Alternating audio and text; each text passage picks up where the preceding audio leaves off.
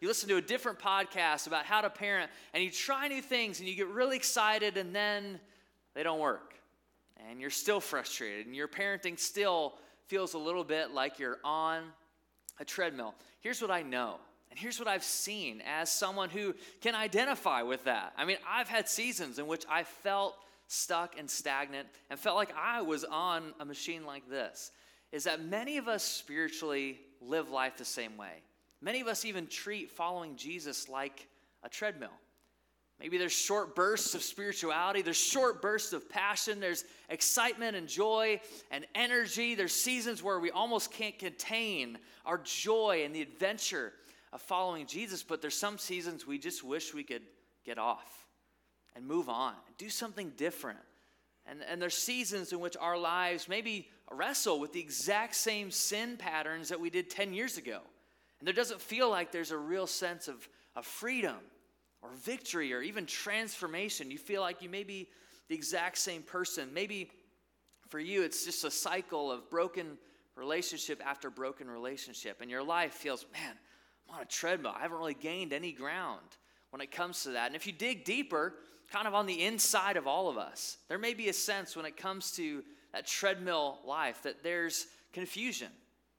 There's anger, there's frustration. Maybe there's moments and seasons of high stress and high anxiety and high confusion and difficulty engaging in spiritual disciplines like scripture and prayer and even worship when you show up today and you're like, why are they wearing race bibs? Like you're just so used to what is normal that your life has moved maybe 100 miles an hour but gone nowhere.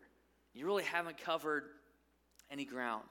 And I think at the core of all those things, whether it's the things you can see on the outside or the things that you experience on the inside, there's a simple question that whether you follow Jesus for 10, 15, 20, or maybe 6 months that you have encountered. And it's this question, will I ever gain ground spiritually? Or will my life continue to be on the cycle like a treadmill? Will I ever gain ground spiritually? And if so, now if the answer for you is yes, there is a potential for me to gain ground, to actually cover some miles spiritually and move off the treadmill. How would I do that? Like, what kind of thing could I implement? I mean, what's the silver bullet? What do I need to do? Tell me. And I think for all of us, again, no matter where you're at on the spiritual spectrum, you might want to know that answer. Like, how do I actually move and continue to grow and transform in who I am in Christ? This exact same question was asked by the Apostle Paul. He experienced a life as a religious leader of doing all the right things and showing up to church and even honoring God with his finances and following God in the law. And yet, he was at the same place spiritually as he ever had been. And yet God, he's walking on the road doing his daily thing. You may know this story. And God shows up on the road to Damascus, this highway road, and he shows up in a powerful way. He literally opens the heavens to reveal himself to Paul. And this guy's name was Saul before. God renames him, transforms his identity.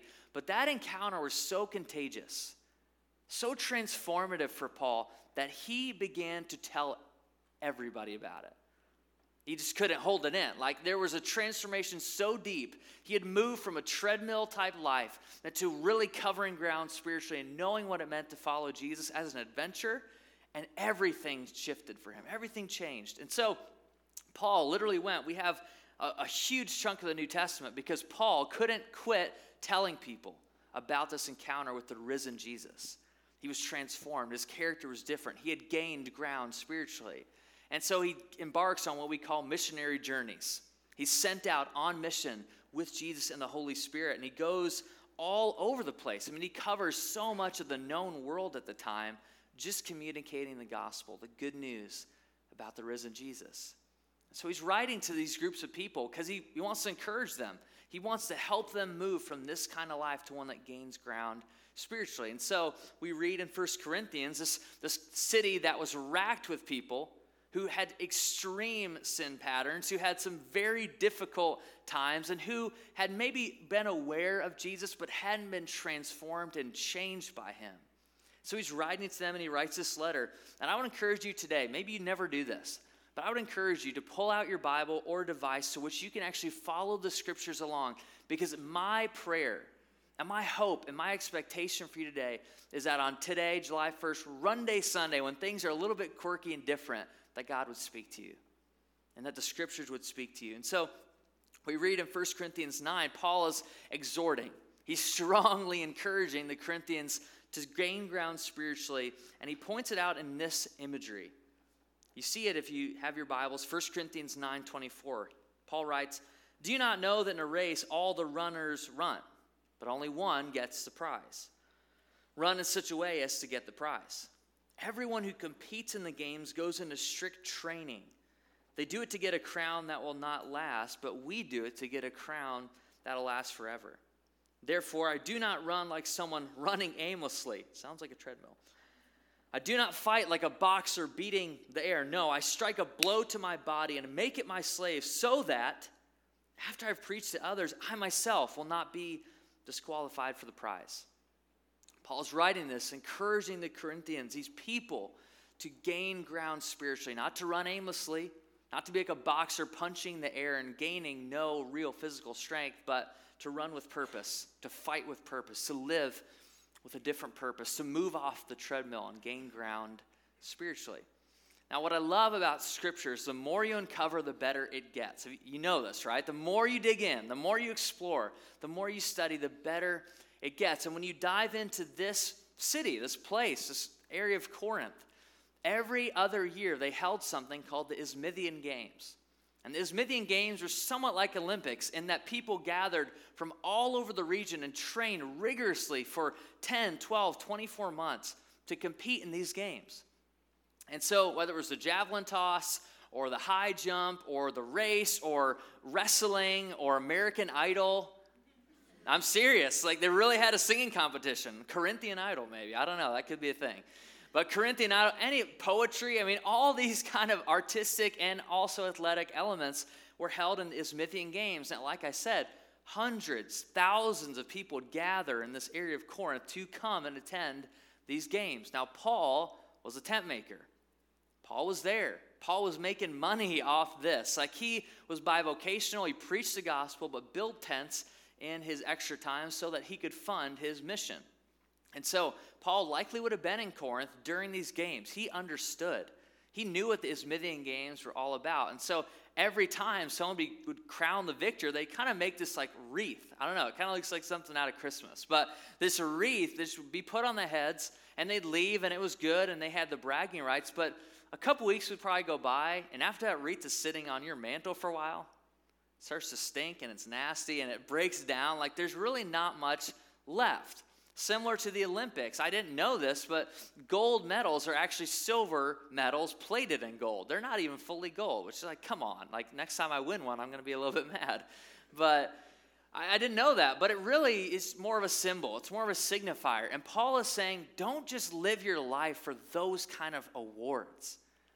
Don't live life with the achievements, the career markers, maybe the status or the neighborhood or the backyard that you think will bring you success and victory. And it uses the imagery of running. That's why we call it today RUNday Sunday, because we wanted to dive into this.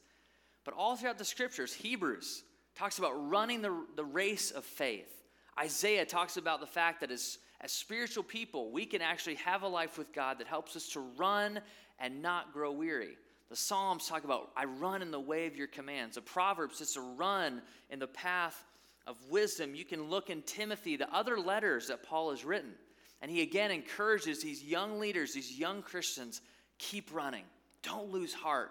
Fan the flame. Keep going, like push on. Keep endurance before you. Pursue Jesus with all that you have. And so Paul is writing this to the Corinthians saying the same thing. These athletes who would compete in the Isthmian Games, they knew what it meant to really train. See, for 10 months at least, and very similar to the Olympics, they would kind of put their life on hold. Maybe some of them would even leave their family to go to a specific area in training, much like people do when they train for an Ironman. There's people that move across the country to go to places like Boulder or Tucson where they can really train in all three disciplines of racing and swimming and biking. Kind of the same thing. They would put their life on hold and everything would be centered around their training. They'd be locked in because there was victory on the line. There was their hometowns, bragging rights at stake. And so Paul is writing to them. Now, if you underline or you circle or you highlight or you star in your Bible, I want you to capture some of the phrases Paul uses here in 1 Corinthians 9. The first one is right here in verse 24. You see it. Do you not know that in a race, all the runners run? We get that, right? All of us in life are running. All of us are living. We're pursuing something. But he says only one gets surprised. And so with that in mind, run. Run. Run in such a way as to get the prize. What's the prize? The prize for Paul was Christ. For Paul, the mission that drove him, the life that he wanted to live was that sought after and literally clung to Christ. He writes in Philippians that to live is Christ. Like, it doesn't get any more rudimentary than that. To live is Christ. And so he says, running away to get the prize. And that, for us, even as people that follow Jesus, should be about our motive. Our motive for life should be to run in a way that gets the prize, that pursues Christ. The other phrase you want to highlight is in verse 26. There's a word, and you probably have heard this phrase, but when you see therefore in Scripture, you should look for what it's there for. Like, you may have heard that before, but that's a helpful way to remember that word is important. In verse 26, he says, therefore, I do not, negative statement, I do not run like someone running aimlessly. I don't fight like a boxer beating the air. No, I run in such a way as to get the prize. He points out not only motive, but there's an element of training in there. There's an element of self-control in there. There's an element of surrender. I don't know if you've ever felt in your own life like you're running aimlessly. I remember years would go by in my life spiritually, and I just felt like I was running aimlessly. It's like, man, I'm doing the same things but getting zero results. Have you felt like that before? Have you felt that your life was on a treadmill and really years go by and you're the same person with the same sin, with the same issues, with the same brokenness, with the same kind of patterns that you see, habits? Maybe New Year's comes around, you're like, this is the year, baby. I'm going to make a change. Maybe it even comes to fitness, right? I'm going to make a change. I'm going to eat different. I'm going to live and train different. And then it's June and it's sunny.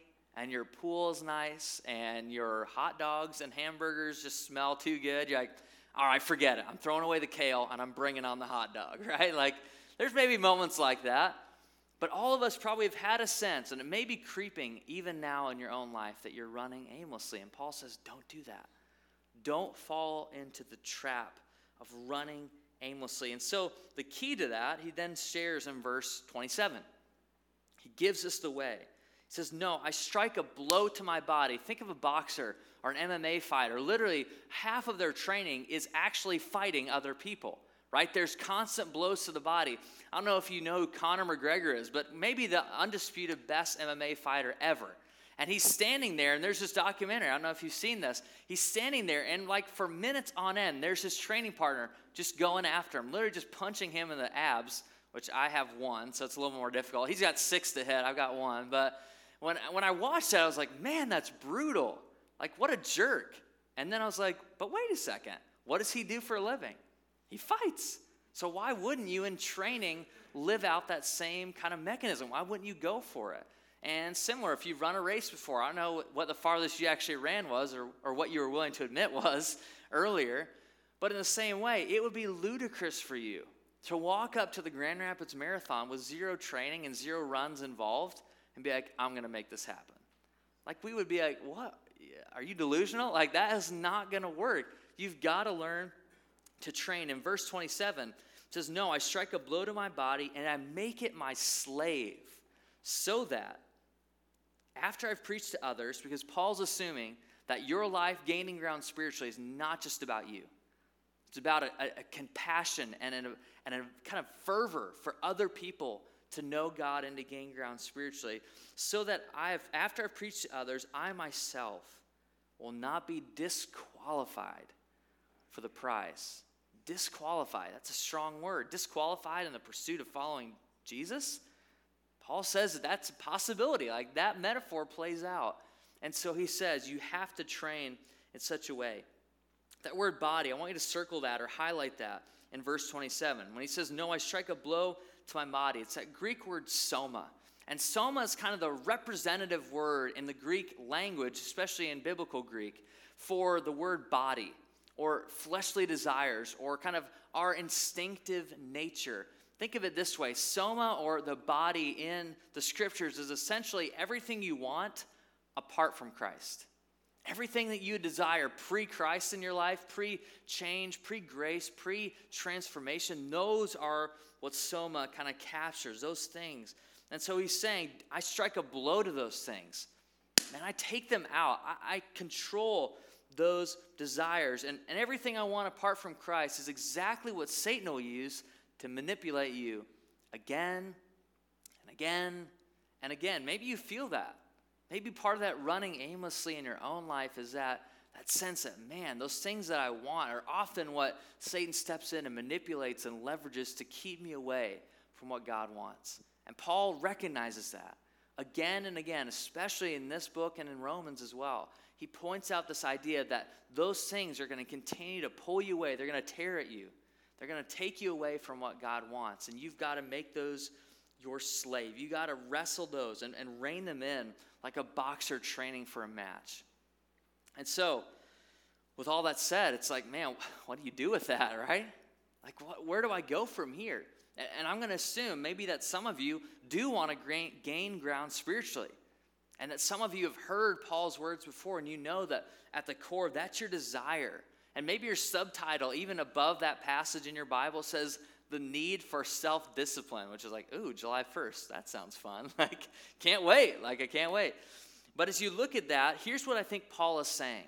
That if soma, the body, all the things that kind of keep us away from God are anti-training, that there's also another side to it. There's a way that you and I actually could gain ground spiritually, could get off the treadmill and move forward in our life with Christ, to not be complacent with being stuck.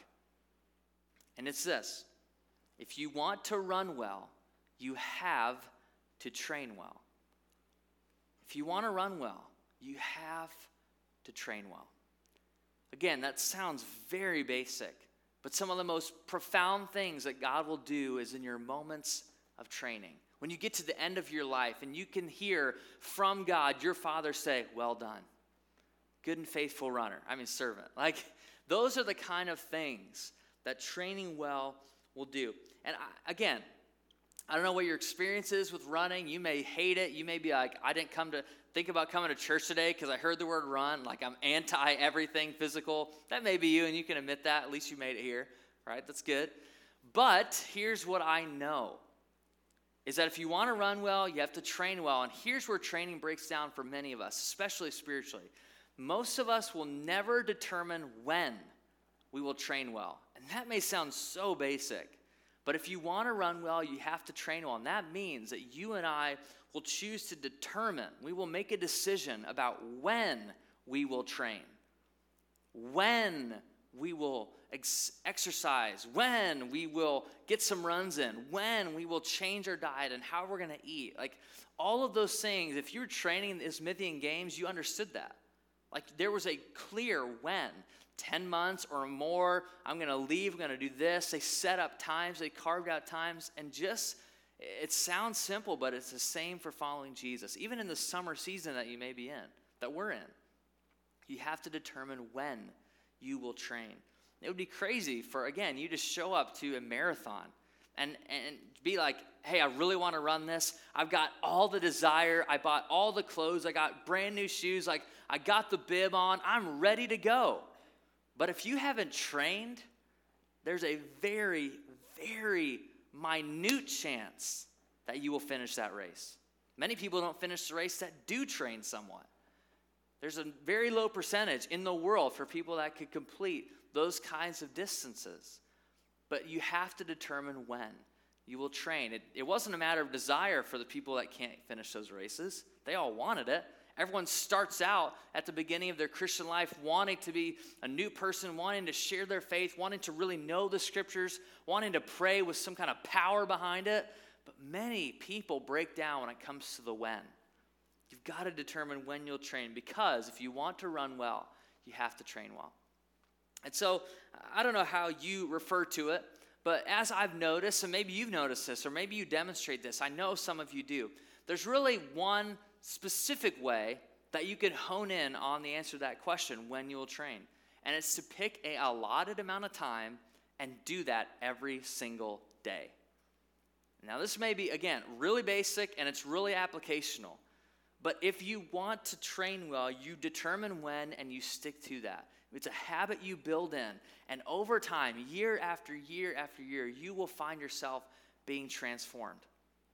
I remember I was listening to a sermon. This is probably 3 or 4 years ago. And the very first time I ever heard that there was actually importance or an urgency to my when was when someone used this phrase. You may be familiar with it. It's this phrase, chair time. Someone shared that phrase with me, and I was like, that sounds really exciting. Like, that's what following Jesus is all about, chair time. Like, I'm in. Like, I need to get a better chair then. But he shared that, and I was listening to it, and it started to click. I don't know what it was, but maybe God was speaking to me through that computer screen. And it started to click about, I didn't have a set chair time. I didn't have like any kind of discipline when it came to those things. I was way more kind of spontaneous with it. Some days I'd read and pray and reflect for an hour. Other days I wouldn't. There'd be weeks on end in which I hadn't ever opened my Bible, and it struck me. Do I have chair time? Do I have 15 minutes? And this is how he broke it down. Do I have 15 minutes in which I can read, reflect, and receive from God? Do I have a time in which I'm engaging in the scriptures? I'm reading. Do I have time in which I'm reflecting? I'm thinking about, I'm receiving God? And do I have a time specifically to receive?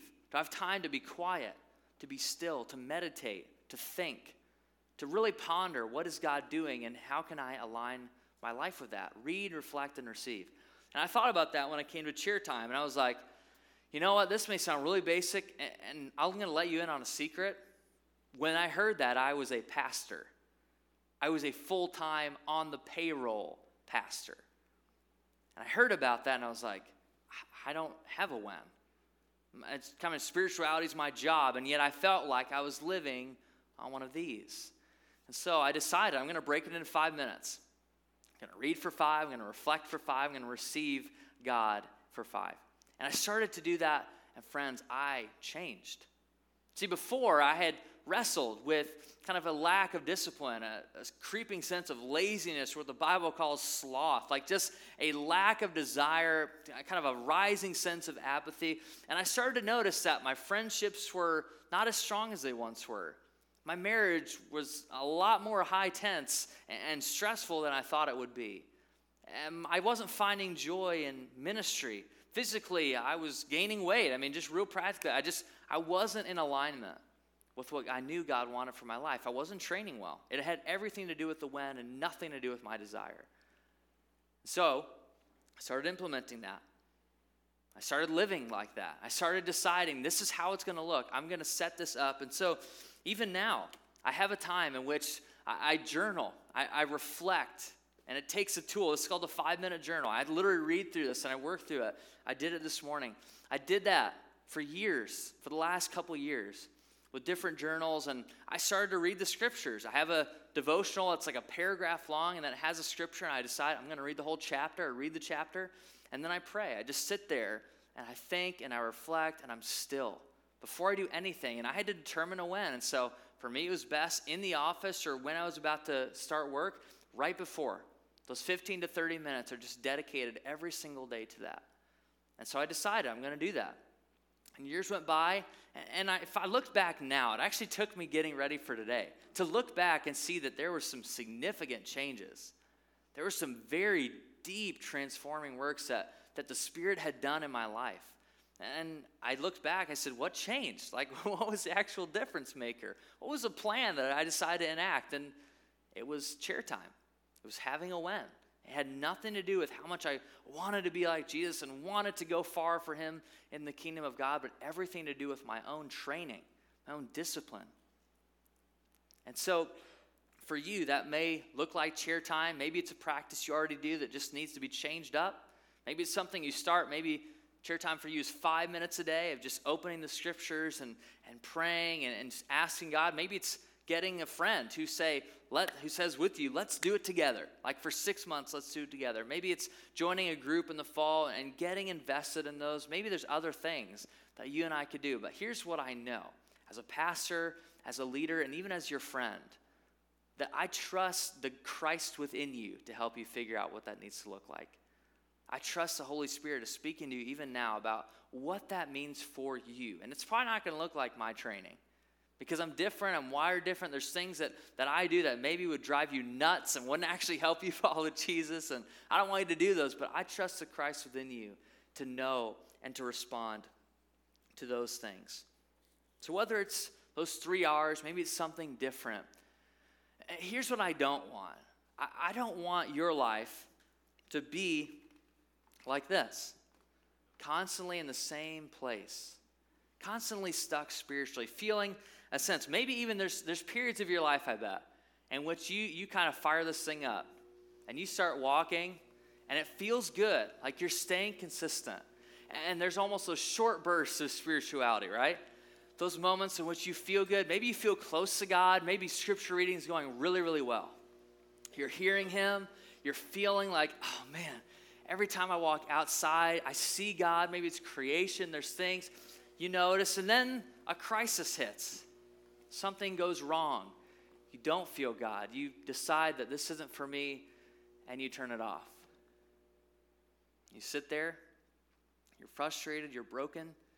You're not sure why. Maybe you even decide, I'm done. You pull the plug and you walk away from faith. You stop going to church. There's all these things. And then something happens, or you hear a message and you're like, oh man, I need to get back. Like I need to fire that back up. Like that's what I need. I need to train well. And you maybe implement that in your life. And there's some of you, maybe even for years on end, in which you're like, I'm not just walking this thing. Like I am actually going. Like I am really learning what it means to train well. Like I'm doing it. Like I really feel like, man, I'm taking steps forward. I'm growing in Christ. I'm loving church. Maybe I start to tithe. I'm giving. I'm volunteering. There's others of you who maybe felt like a call to ministry. You start running. You're going for it. Like you really know what it means to follow Jesus. And bam, a crisis hits and you're like, I'm out. And you stop. And you're still the same place you were. Despite the short burst of spirituality, despite the increased desire and passion, you're still in the same place. Friends, I don't want you to live there. What I want you to do is to get off the treadmill. Get off the treadmill. Gain ground. There's a huge difference in my mind and probably in yours of people that run 100 miles on this treadmill in a Planet Fitness somewhere. And that's still a big feat. Like, don't get me wrong, that's a big deal. But there's a massive difference between that and running 100 miles on some pavement, on some dirt, on some trails, through some mountains. There's a big difference geographically between those two things. And friends, Paul, your pastor, your friend, I know the people around you spiritually would say the same thing. I want you to gain ground.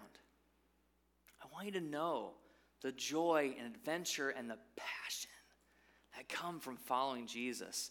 And the ground you actually can gain, the transformation you can live, the joy that you will find in training will far surpass any amount of desire you may have in fleeting moments, in high kind of bursts of energy and spirituality. And some of you just need to get off the treadmill today and say, I'm done with that. I want to live. I want to find the when, and I want to live into that. I want to train well. I don't want to throw away this summer spiritually. I want to really engage. And you can do that in a couple real simple ways. I mean, it could be chair time. It could be committing to show up here on a Sunday and continue to hear and experience God's word. Maybe for you, it's joining that justice journey that we'll do online starting next weekend. All those things. Maybe it's one of those, maybe it's something brand new and different that I'm not even aware of. Like, again, I trust the Christ within you to help you navigate that. But what I want to do is pray for you and set up a time as we move into a time of some worship together, of helping you move and gain ground spiritually. And selfishly, I want to pray for you. That's my hope and my aim, my desire for you. As someone who's been where you are and had seasons in which I was running on a treadmill, gaining no ground but exhausted at the same time. I want to learn how to gain ground with you. So I'd love to pray for you and lead us into a time of response. And then we'll close, we'll go home, but nothing will change unless you decide today to train well. So let's pray. Father, my prayer is as the Apostle Paul's prayer was for the Corinthians. Lord, we want to know what it's like to run well, to come to the end of a life and finish a race and win in such a way and run in such a way as to get the prize. And that prize is you. It's you. You're what we want. So God, I pray that in this moment, I just sense that even in this room, that there may be people who never have really decided to follow you, to surrender to you, to commit their lives, to maybe step into the water of baptism, to do some significant things that would help them to move forward with you spiritually and to gain ground. God, I pray that whether it's through these moments or chair time or something else, that you would help this summer to be like no summer before, and that we would know what it means, whether it's as a reminder through RUNday Sunday or giving over our running shoes or whatever it is, to gain ground spiritually. Thank you that your Spirit is with us, that you encourage us, that you're not only our coach, but you're our comforter. When there's seasons of pain, where there's seasons of suffering, where there's scenes of muscle fractures spiritually, God, and fracturing of our own kind of what we thought about what it means to train. God, I thank you that you're with us, that you're running beside us, encouraging us, cheering us on as we seek to win the prize, which is you. So God, I pray in these moments that you'd speak to us. Thank you that you give us hope, that you're alive and active, that because of what you've done on the cross and through the risen Jesus, that you are changing us. You're transforming us. You're allowing us to hear and to see you. We pray it all in the strong and the matchless name of Jesus. Amen. Amen. Well, Brendan's going to lead us through just a couple songs before we close up and go home and continue on with our lives. But my prayer is for you, that you would really know what it means to not only want to run well, but to train well. And I know that God is probably speaking to some of you even this morning. I trust that he's doing that. And so you see these kind of really cheesy medals that are up here, and they're not meant to like actually give you an award for the step you're making, but they're meant to be a symbol, to be a reminder. Maybe you put them on your mirror or in your car or at your desk or wherever. But if you know that the kind of difference maker for you would be to learn to train well, and you want to commit to a when of following Jesus, I'm going to encourage you during the song to come up and grab a medal. I don't want you to feel like you all have to do it. I don't want you to feel pressured that you need to do it just because someone else is. But there's probably some of you today that just doing that tangible, physical step would start to change things, would start to give you that desire and that commitment to establish a when for following Jesus. And so I'm going to turn it over to Brendan as he leads us through this song. And it talks about the hope we have. It talks about the fact that we have victory because of what Jesus has done, and that's what we really need to commit to that. So I'm going to step down. I'm going to grab a medal because I need to continue to commit to that. And that I'm going to invite you to stand right now as we worship together. This is kind of a newer song. We introduced it last week. It's called Living Hope. So let's just start in the chorus. We'll sing that a couple times, and then we'll sing through the song.